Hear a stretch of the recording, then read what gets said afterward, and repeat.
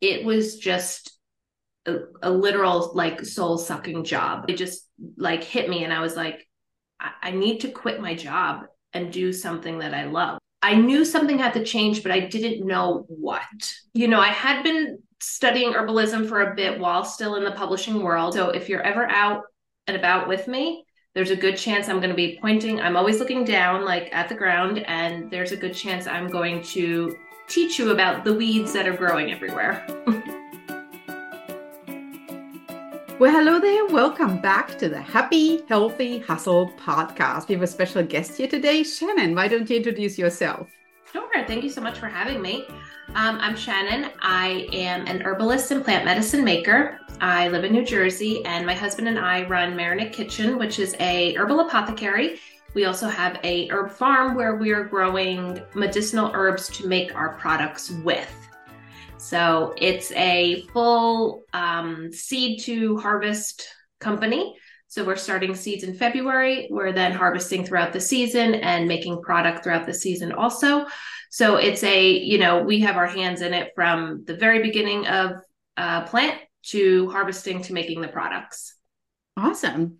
Yeah. And then because I am a marketing professor, in a Yes. certain way, you're fully vertically integrated, right? Yes, that we are. Tell us a little bit about your superpower.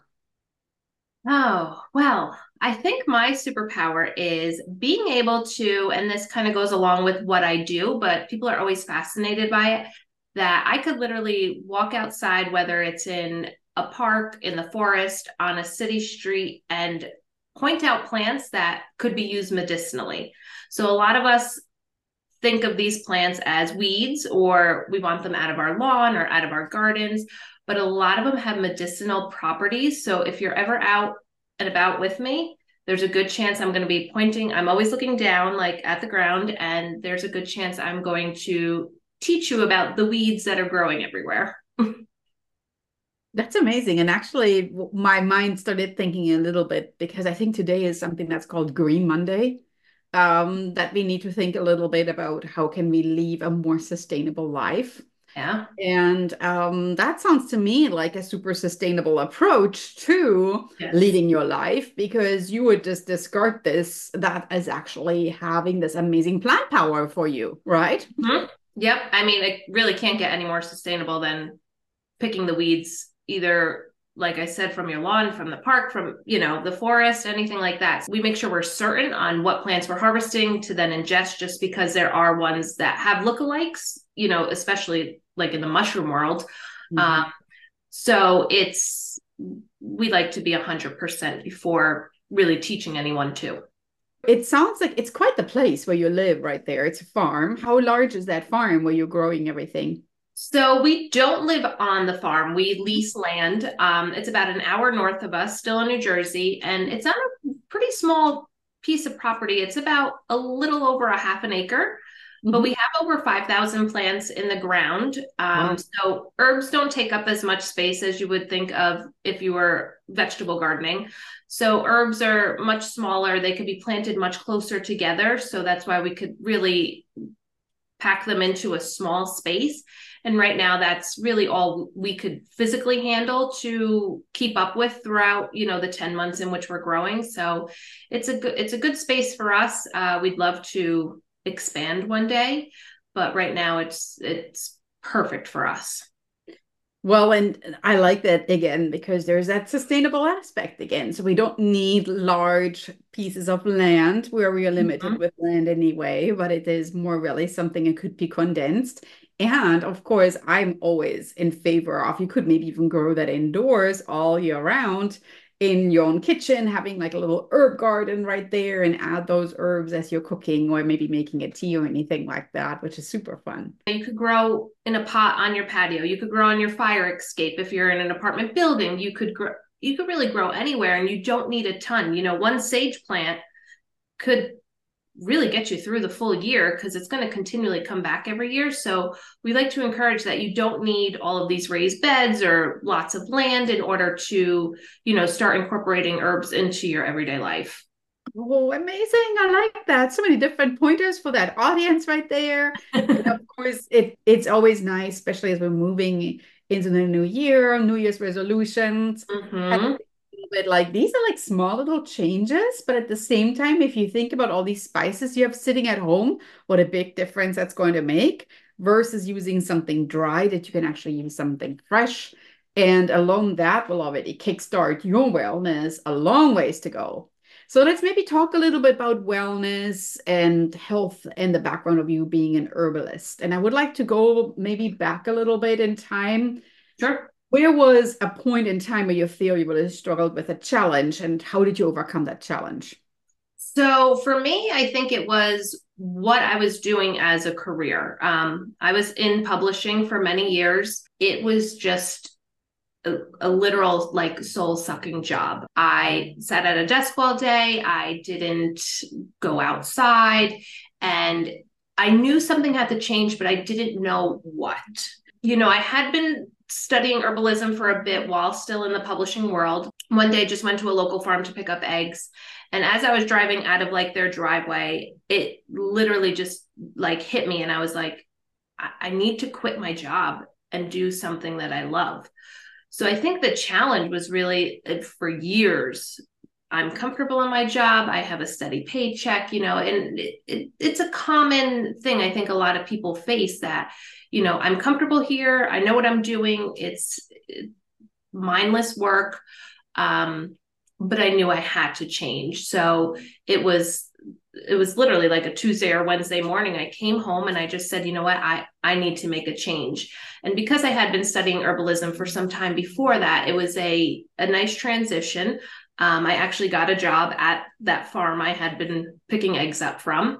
I worked there for 3 years before turning Mayernik Kitchen into a full-time job. So it was a lovely transition from desk work all day to being out on the farm to then 100% doing Mayernik Kitchen. So, how long have you been working in your publishing job? Was that at a point before you started family? Because, of course, for everybody else that is right now, and I love how you express this, right? Being in a soul-sucking job, these are the words you used, right? Yes, yes. For everybody else that's in the soul-sucking job, we're just thinking, yeah, I can't do this anymore. And she's so inspiring right now. Yeah, But they might have family, they might have a sure. mortgage to pay a car and blah, blah, blah, Yeah. blah, blah. At what point did you make that decision? So I got the job about 3 weeks after I graduated college. So Oh, it was right out of college, and I had worked at the publisher for 12 years. whoa. So yeah. And it wasn't that wasn't my attitude towards it the whole time. I was able to, or we were able to, kind of substitute my salary that I was getting, cut back on a lot of things. And then, I did have a part-time job at the farm. So I was bringing in some money, but it definitely was a leap of faith to give up, benefits and a salary and all of that stuff. But best decision I ever made. Did you have a plan B in case that wouldn't have worked out? What would you have done?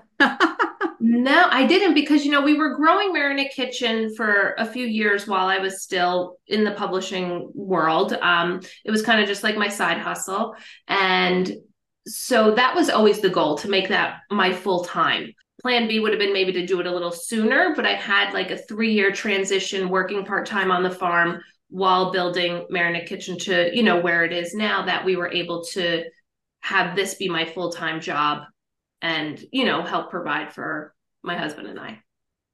I love it. And very inspiring, of course. The audience is now, I'm sure, wheels are spinning in their heads, especially if they kind of consider a career change or maybe making a side gig, a main gig, or anything like that. Mm-hmm. So I know that you pointed out to me, and I saw this really vividly in front of my eyes. You were leaving the farm and it all of a sudden hit you.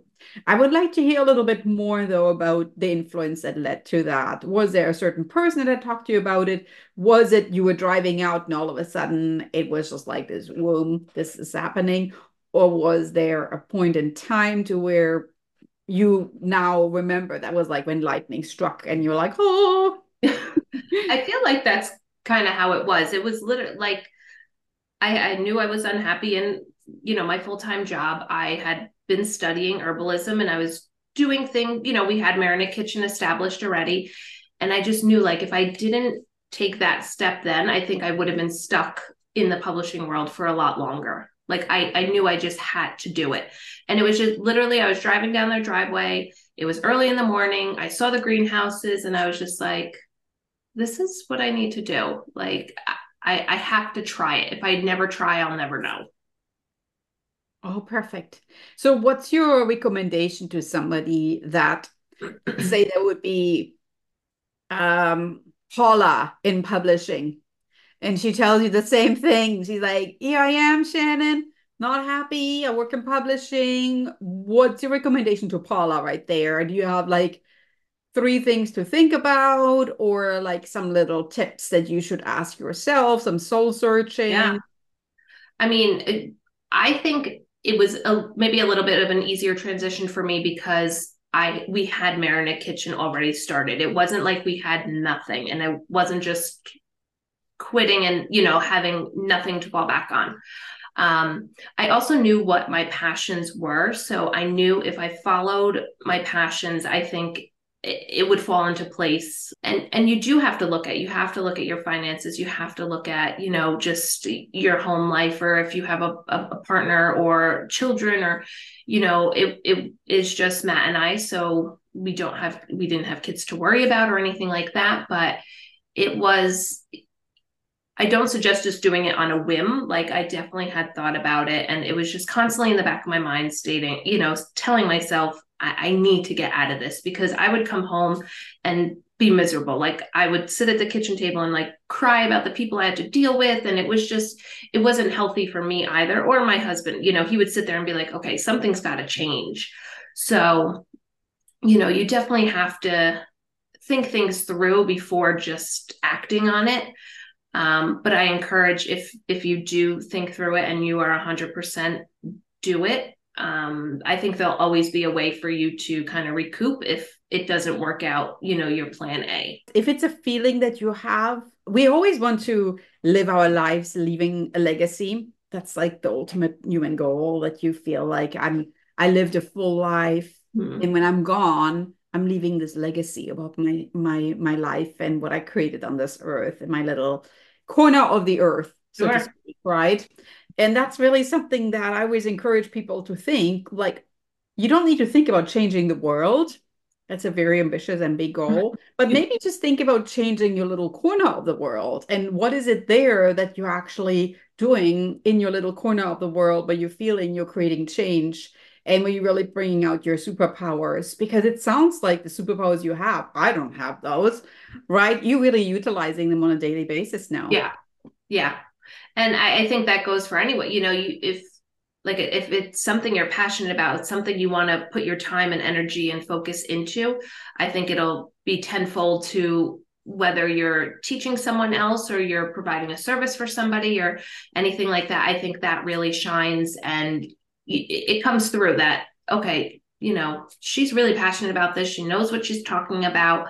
I could tell she loves what she does, kind of thing. So yeah, I agree 100%, where if you work, within your community or in your little space, like you said, you could do a lot of really good things. Amazing. Well, I'm sure that the audience might have follow-up questions for you. And let's maybe start with your main or favorite type of social media. How could we get a hold of you? I would say Instagram is Mhm. my number one. I try to post a couple times a week. We also have a weekly email that we send out. So you can find that information on our website, which is marinickitchen.com. And on Instagram, you can find us at Mayernik Kitchen. What's your favorite product? I made ginger and lemon tea this morning. So I've been on like a fresh ginger kick, and it every week changes. And especially when we're growing, Yeah. what I could go out and just grab from the garden. We have three little things I want to remind everybody of because, of course, this is a work of love, so to speak. So, first of all, show us some love, hit the little like button down there. Secondly, also subscribe on the YouTube channels. And thirdly, go to Apple Podcast and leave us a review. So with that, thank you so much for being here, Shannon. I totally Thank you. loved it. And it's so amazing how we can connect with people across the United States and have them here as guests. And I felt like for just a little bit, I was standing on that farm right there and looking over your beautiful garden Thank and you. those herbs. Thank you. Thank you.